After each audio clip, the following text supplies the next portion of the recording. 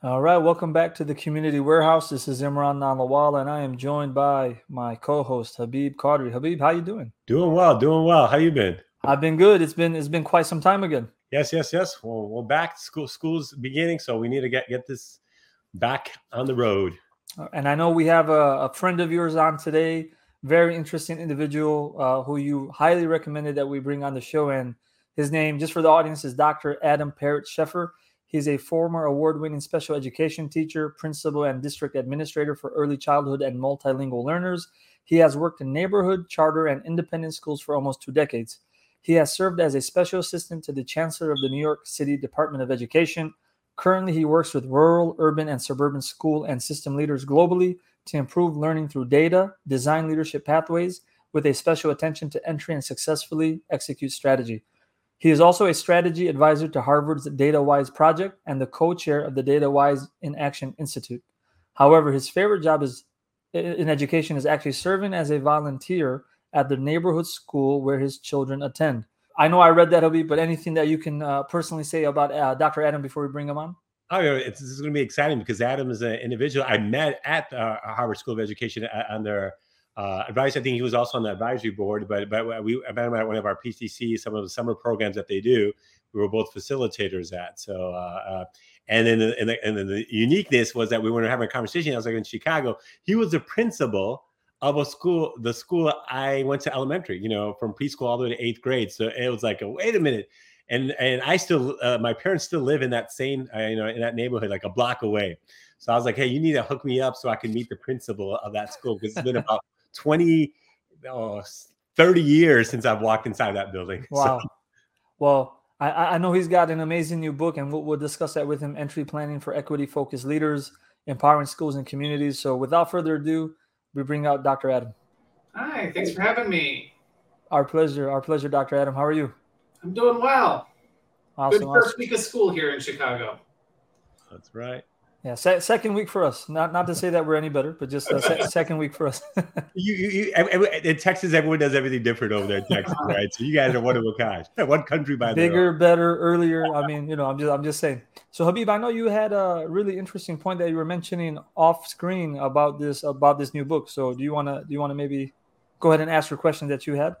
I mean, just for us to get an idea, especially this topic of equity, and especially equity leadership, where the school starts with the person on the top, right? And then how you kind of get whatever that focus and vision that the administrator has. But I wanted to kind of ask Adam, you have vast amount of experience, but what kind of got you to a point that you felt like, hey, you needed to write this book for fellow educators and leaders throughout the United States and abroad? Yeah, so I think one of the things that has been a through line in my career, and a lot of people I talk to, is like, beginning a job is tough, right? Like, I remember being that first year teacher, right? And you get handed the keys in a classroom full of somebody else's stuff and said to jump into it. As a principal back in the day, it was, handed the keys, maybe got an hour with the person who was there before, they gave you some information. And we've moved a little bit since there in the 20 years that I've been working, but you still talk to people and there's some great entry processes now around that are trying to help people think about how do we start a little bit better? But what I have found, and when I talk to people, is that, it's really great. They're talking more about listening. They're talking more about trying to have learning more about the process. But so much of these structures that we're putting in place to mentor people are actually more helping, and oftentimes can help people replicate the system that's in place, as opposed to really think about what is it that needs to be true within a community. How do we actually recenter where power is within the community?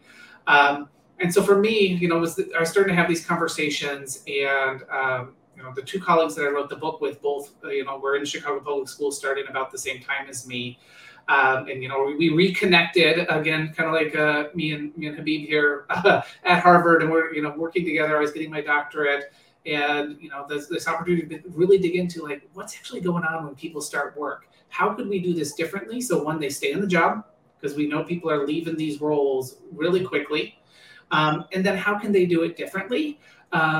So that not only do they not burn out, but maybe we actually change what happens in schools and makes them work for all kids. So for me, that was really the heart of it, is having these deep experience of knowing starting is tough, not knowing exactly what to do. And even when I did all the right things, there was still something missing, right? Like voices were being left behind, positions weren't fully being heard. So that's kind of where we both started. And we were sharing these stories, and we all had similar ones. We're like, there's something here. There's a story to be told.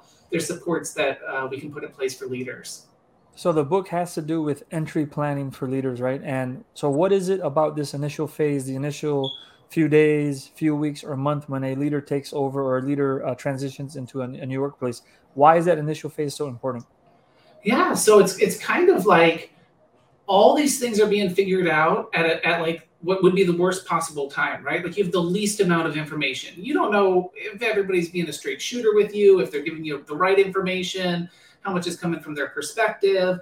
They're sizing you up. Like, do we trust you? Are you competent? Are you going to be nice to me? Do you like me? What's going to happen to my job? So there's all this angst and wondering and uncertainty, and people are expecting you to show up and lead. And so when you're least competent, the most is being expected of you in those first, what some people, 90 days is popular, but, we think of it like it's a continuum, right? There's not really a honeymoon, particularly these days for leaders, but this idea that you're expected to deliver, you're expected to meet people's needs and address people's problems and prove that things are different and better. And you're trying to hit the ground learning, right? You're trying to figure out what's actually going on in this place and do right and communicate who you are as a leader. One more question, Habib, if you don't mind. Yeah, please go ahead. So, you brought up a good point. You mentioned that as a new leader is in a new environment, and then you're dealing with individuals, some who may not trust you, some who may want to find out more about what you're about. Leaders are human beings, right? They have their own flaws. So you mentioned in the, I believe you refer to it as the 8 dimensions. Mm-hmm. You talk about inwardness, reflection, transparency. But isn't it difficult to be transparent, to be very honest, especially in the beginning when you're not sure how others are taking you? Yeah, I think it's scary, right? Like that's one of those pieces of leadership that, willing to put yourself out there and be vulnerable before everybody else, right? So when I think about those initial steps, when you talk about that reflection, it really for, to the leaders that we talked to, the ones that we interviewed in our own experience, there are kind of 2 pieces that were really important to that, right? The first is really knowing who you are, right? Like if you're going to put yourself out there, you got to be clear about what your values are. You've got to be clear about what your hopes and dreams are for the role. And you got to be clear about kind of what you're bringing to the mix, right? Like what are your strengths? What are the places where you might have blind spots? How can you be really clear about those pieces and start telling those stories? I find when it's about, what's that story?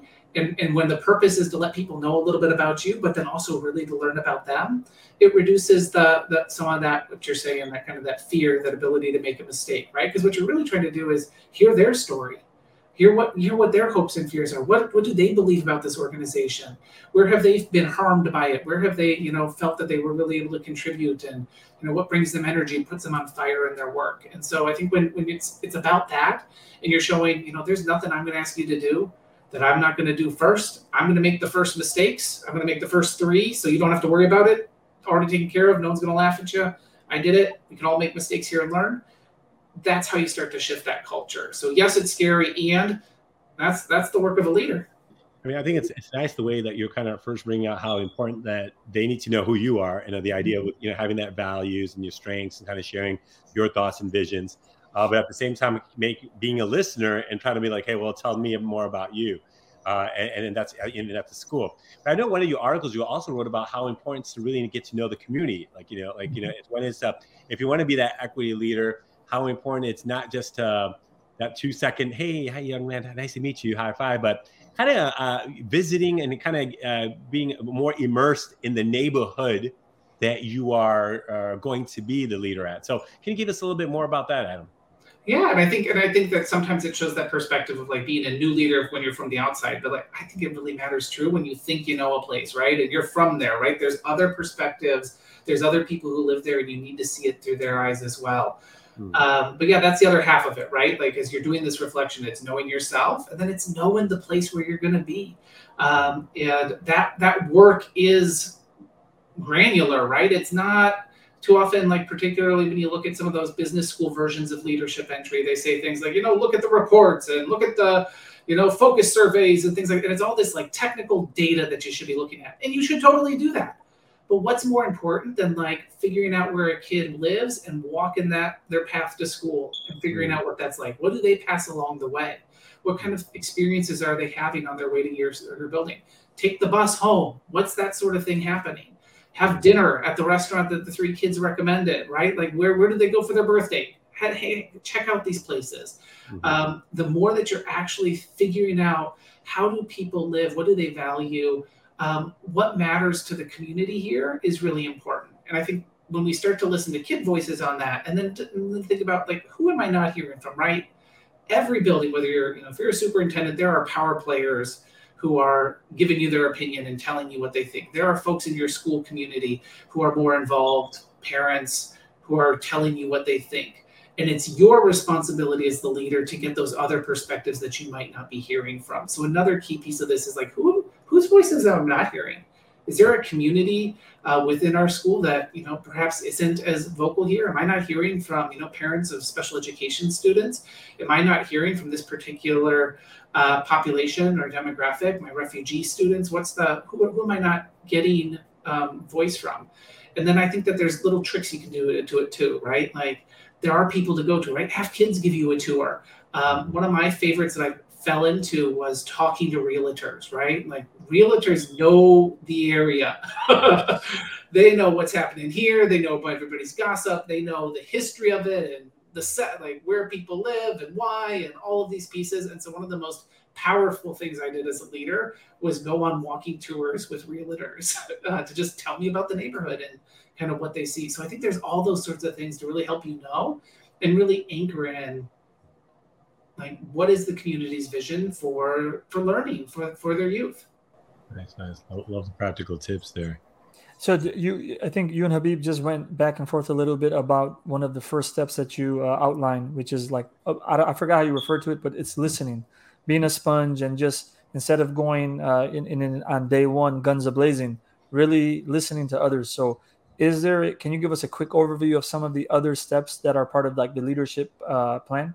Yeah, and I think one of the things that we talk a lot about in this work, and I think Habib, you would definitely agree, is there's frameworks and there's all these things that we have these elements, but like even in terms of steps, like we know that it never all happens in the same time, right? You're bouncing into different spots, and as a leader, you're like, oh, I'm gonna have to lean in here or lean in there, but that you really want to attend to all the elements, right? And so like the first 2 that I shared are those reflective ones. Like you need to know who you are. You need to know who you are as a leader. You need to know where you stand, how you define equity.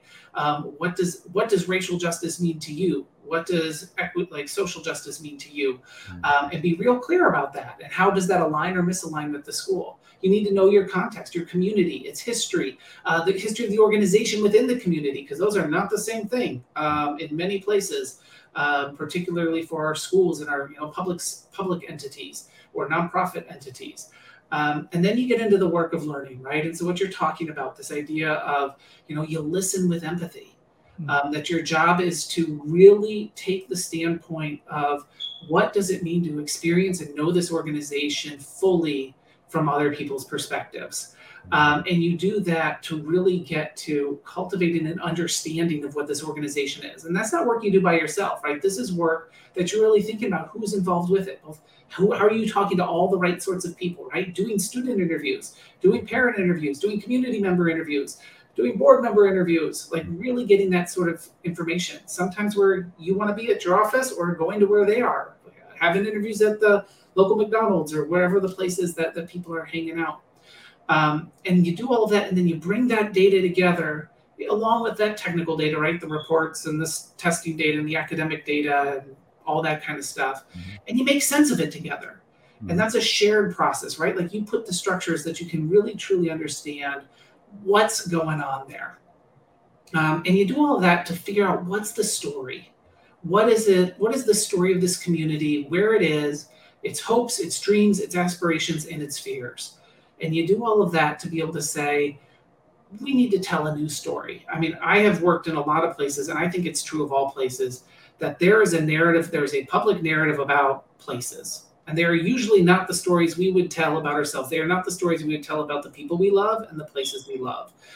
They're stories of deficits. They're stories of complaints. I mean, I live in Chicago, right? Like, the first thing people talk to me about is violence and how I must be afraid to live here, which, I look at them like, what are you talking about? I mean, the governor or the wannabe governor right now is calling us a hellhole, right? Like, these are the stories that get told about places full of people we love, people who love their lives, who love their families.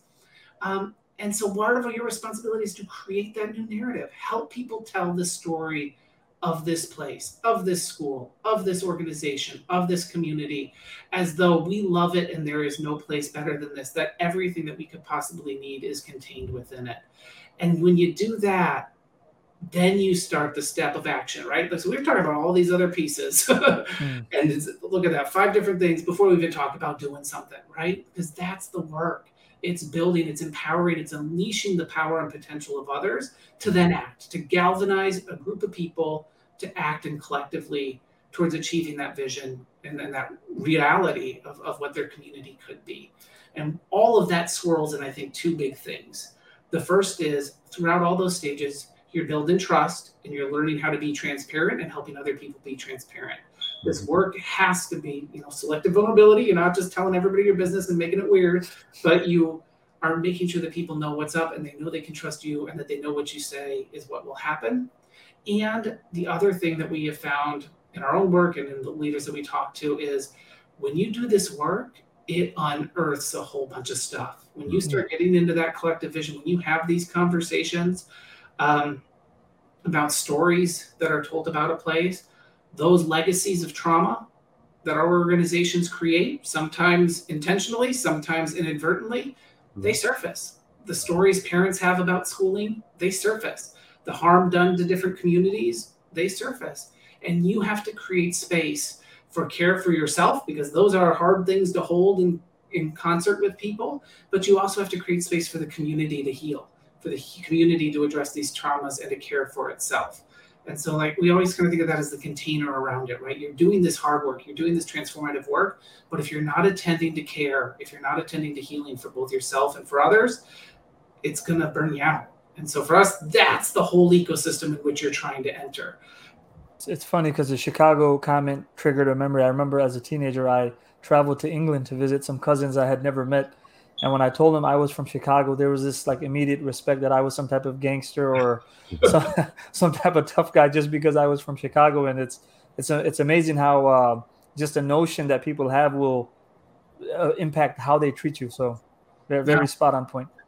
I missed the Barack Obama years because before Barack Obama, anytime I left the country, it was Chicago, bang, bang, Al Capone. Right. Yeah. Then it was Barack Obama, and now it's back to bang, bang, Al Capone. One of the big keys for all the fellow educators who are listening to this is, we kind of talked about that, just really kind of getting a better understanding of where, the community you're a part, listening, getting, being transparent, building that trust. But when we get into the action, okay, what do you think are the next steps? Right? Okay, you get that data, and I know you've been working with other schools and districts that I know, and I think just I was following you, and I know that you worked with a state downstate. I don't know if it was Florida. I think with the Kamer set, and there was a team that you went with. So from after we get those initial and that deep dive, which sometimes is hard, but just kind of. If you could just for us educators say, okay, what would be the next steps? And after we do that, the groundwork, we get down and dirty. Where should they go? What should be the next steps for them? Yeah, and so if I would say that the next step really is to commit to action driven by what the community's uncovered, and that's going to be local, that's going to be proximate, kind of the very detailed, granular what's. Are going to emerge from you actually doing this work with other people. That being said, there are things to be aware of, right? It's there's probably next steps around how much you center yourself as the leader versus the work to be done that's identified within the community. I think the other piece where people get stuck in these processes is how do you go from thinking about action to identifying what needs to be done, to getting to making the work happen, right? I mean, we are so good at creating action plans. We are not good at planning or executing them. I think one of the things that I'm really passionate about is, we could plan all day and there's a place for planning. And where people really struggle is, how do you execute? Because what we don't put in place is the infrastructure to keep continuous improvement happening, right? Like, we stop meeting, we create the plan, and then we're done. But, the real work is actually keep showing up every 4 weeks, every 6 weeks, to actually think about what is the work that's possible in the time that we have. I think there was, and what I don't think people realize is, like, leaders are craving this. I was doing empathy interviews with all the leaders in the district in the Northeast, and to a T, like, the things that people were saying to me was, this is all well and good, but what I really want is someone to check in on me over the course of the year and make sure I'm doing the things that I promised I was doing. It's hard to do them without accountability. I want my assistant superintendent to come in and ask me about my plan. It's never happened. I make one every year. It never happens. So that idea that, like, we need to actually keep the structures going. You need to commit to that space and realize people want feedback. They don't want you to be a jerk to them, but they want feedback given with care and candor. And I think the other piece of that is, we like to make plans that we can't be accountable to because it's scary, right? So when we think about what's that stage of work, once you've learned all of this, it's how can you actually hold yourself accountable? And that comes back to trust and transparency, right? For you to actually say, I'm going to get into classrooms more this year. I'm a principal, not been as good at it. Like, haven't been there as much as I need to. That is not something people can hold you accountable for. How often are you going to get in? What are you going to do after you do it? What's the bar that you're setting for yourself? What's the change you expect to see? And so that ability to get granular about what we mean, or even look and say, okay, I'm going to get in 5 times between now and in 3 weeks, because I see that there's these 3 field trips. I've got to be off site for the staff meeting, but really actually thinking about the time that you have to set ambitious but realistic goals. We don't hold ourselves to that level of detail with resources. And so when I think about, like, what does it mean to get to action? It means to be clear about the time that you have to invest in this, and being realistic about all the other things that are on a leader's plate, all the predictable surprises, to be clear about what your goals are and how you're going to measure it, and make that public. The most effective entry plans I've seen have been things like, there are superintendents who've said, I'm going to get to all 80 schools within the district and visit them within this first 100 days. That's a pretty ambitious goal as somebody who knows they're going to be pulled in all different ways. What did they do? In that particular case, they made the goal, but also when they finished their report, they had a list of all the commitments and promises they made to community, where they hit it, where they were short, where they got close, where they got off base, and then what they learned from it, how they were going to address. So we're showing people both what it's okay to be a learner, and it's okay to make commitments. It's okay to make our goals, and it's okay to miss our goals if we learn from it and change our practice moving forward. So for me, that's the work once you've kind of done these initial phases. And the secret is those initial phases also don't stop happening. Like, we call it entry, but you still should be learning from your community. You still need to be doing this sort of work, just probably not with the same intensity. So you mentioned candor, and you refer to radical candor. So my question was, so a new leader comes in, they're listening, they're absorbing, they're having individual conversations, interviewing stakeholders. Now they get all this data, they understand the culture of the environment that they're in. How do you have that direct and open conversation, yet still remain respectful and not avoid confrontation, but avoid maybe, just avoid any type of uneasiness that can happen when you're presenting maybe data that's not the most positive? Yeah. One of the things that we talk about in the book, and one of the things that we've seen from leaders who are, better at this is, there's a temptation to hide the data. There's a temptation to sugarcoat it. There's a temptation to avoid the racial implications of it, right? Like, if you go walk into most of our school systems in this country, there are equity issues that will be prevalent in your data. There are haves and have-nots that need to be named clearly and that need to be stated. And that is uncomfortable. What leaders tend to do that's effective in that moment is they're able to point to the hope. This is not an indictment of people. This is not an indictment of hard work that people have done to get to this point. What it is a statement that there is work yet to do, because there is more that we want for our kids. And that effective leaders are able to anchor in the raw truth and to not sugarcoat it, but to use it as a, flashlight or a pointing direction towards a more hopeful future. They're able to bridge that with where we can be. Again, not where they think this place should be, but where the community, where the students, where the teachers really see as the place where they can be, and show that it's possible. Show that, just because you have seen years upon years of failure and lack of investment in particular things, that's not the end of the story. It's the beginning of the story. So I don't want to lose. So, and then again, in terms of sustainability, and you referred to this earlier. So somebody comes in, they follow the blueprint, right? In terms of this new leadership plan. Have you ever witnessed where somebody does everything they're supposed to as a new leader, but then they fall on their successes, and then maybe in year 2 or 3, they forgot about that, like that grit and hard work that got them to this highly acclaimed spot or place? Yeah.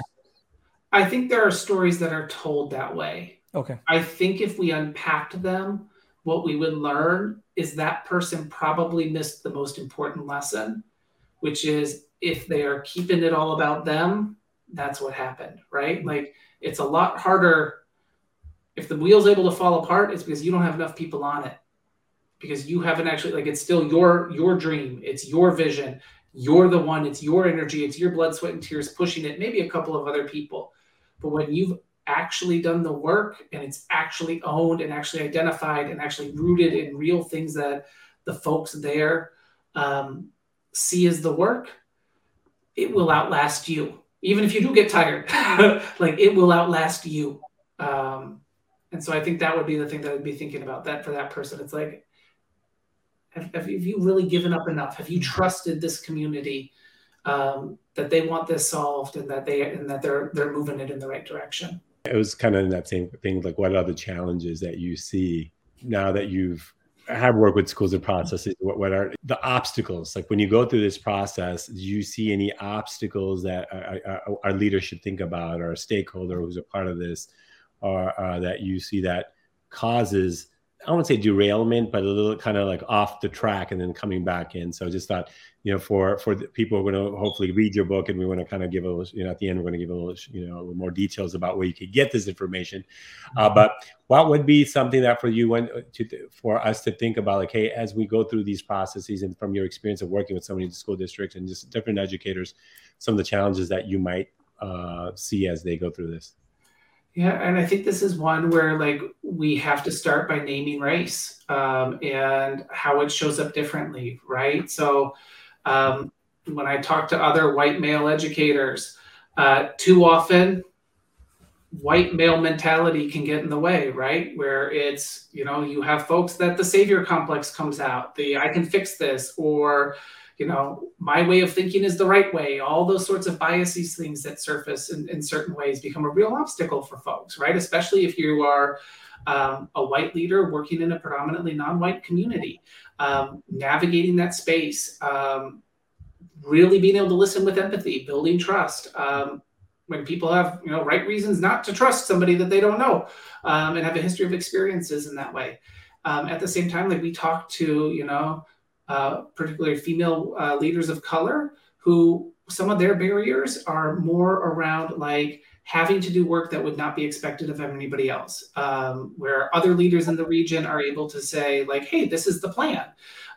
These women with doctorates, with advanced degrees, with multiple experience doing this, are told by their boards they've got to bring research. They need to explain why it's happening, right? They need to go through these other hoops. They're expected to do this piece, and that additional scrutiny makes it a lot harder to maintain the role, because it's that constant, barrier, critique, frustration, inability to get what you want to have happen because of other places like that. So I think those are two big ones. I think another one is I've not yet met a leader that doesn't struggle with the trust and transparency and getting it right. I think the default for most leaders is to not trust others enough, to trust their own judgment more in those beginning situations, and not take the risk to say, you know what, it's okay if I trust them to do it. If it blows up, here's how I'll fix it, or here will be my criteria for stepping in, the evidence that I need to see. And then not being transparent enough, not being vulnerable about where you're learning, where you're making mistakes, what are the things that you're worried about with the work. And then, of course, there's a subset of people who overshare and are telling you too much about what's going on, and people worry about their competence and their emotional health. So I think living in that world of trust and transparency and the sweet spot matters. Mm-hmm. Being comfortable giving feedback in a way that cares and really honors that you love the person. And then really wrestling with the way that your race, your gender, your other identities show up in your leadership in that community. Completely random question. I was just, when we're talking about equity, educational access, what have you noticed in the last few years or since COVID in terms of the use of technology? Has that leveled the playing field? Has that become more of a hindrance? I took actually coursework in technology back before there was even this technology, right? And like one of the most important lessons that I remember was just remember a pencil is technology. And being very intentional about like all these tools that we use outside of us and the student and the content we want them to learn are technology that enable that.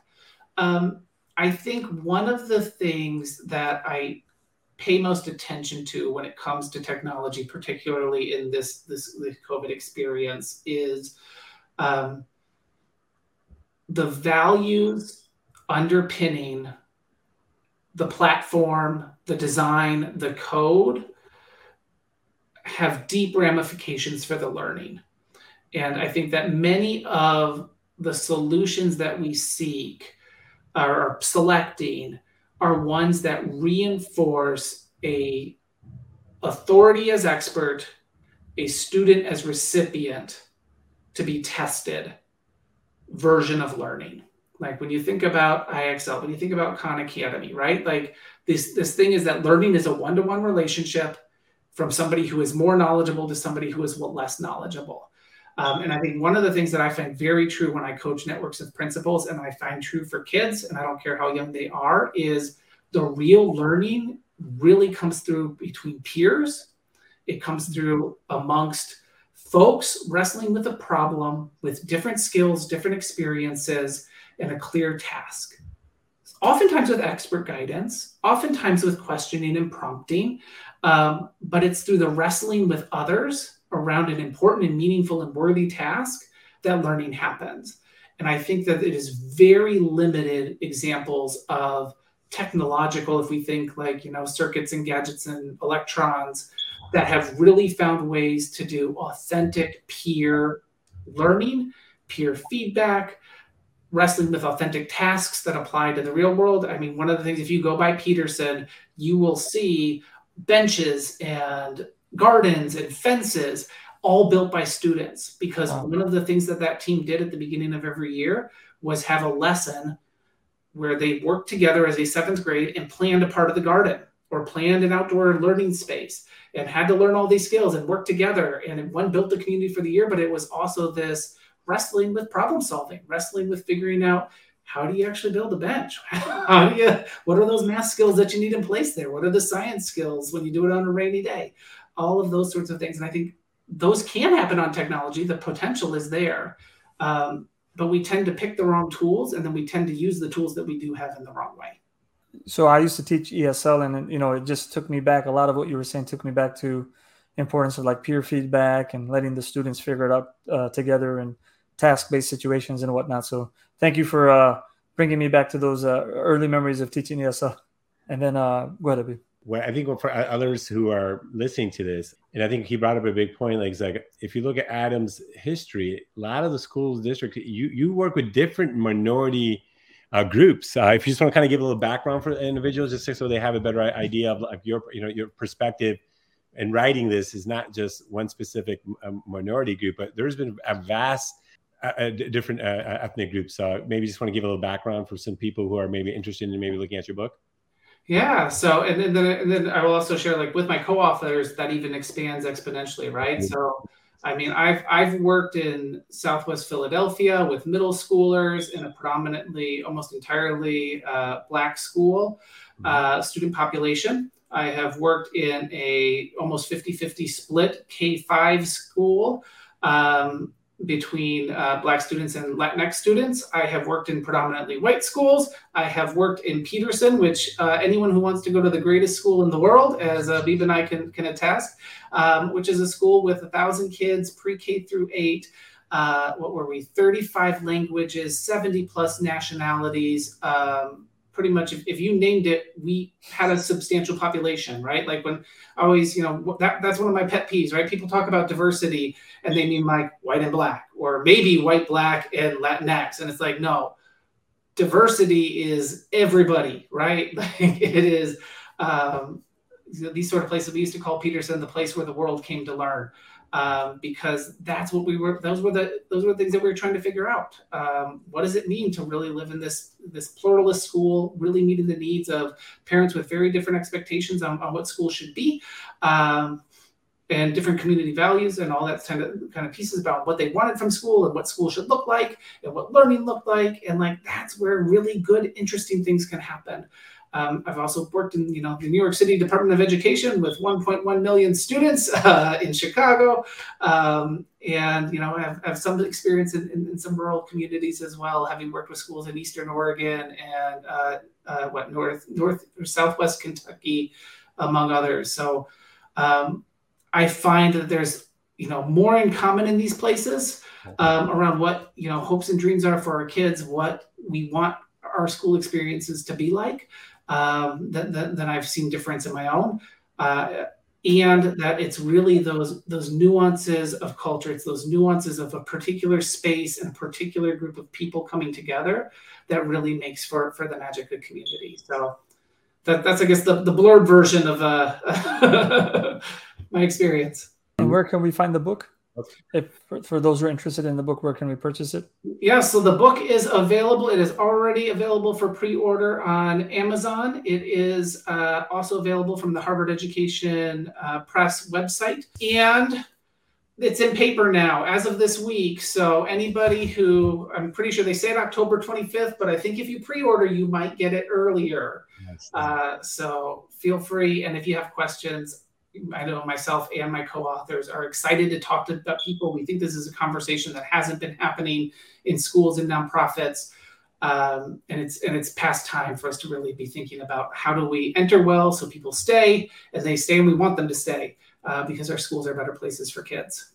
Yeah, I really appreciate it. And then do you have a Twitter or anything else that people want to follow you, or Facebook, anything? Yeah, you can find me on Twitter at Adam Educate, so that's EDUC8, Adam ADAM, and that's the only social media I do. Or LinkedIn. You are always welcome to find me on LinkedIn. I'm happy to connect and chat there. And again, if you have questions, if you use the book, if you're using some of the tools or the entry plan documents that are in it, happy to have conversations and make sure that they're helping you well. Dr. Adam, thank you for your time. Thank you for imparting and sharing your knowledge with us, and we look forward to seeing the success of the book and having you back on again. Wonderful. Thank you, Imran. Thank you for having me, Habib. Hey, thank you. It was a really good time just kind of hearing you and getting this information.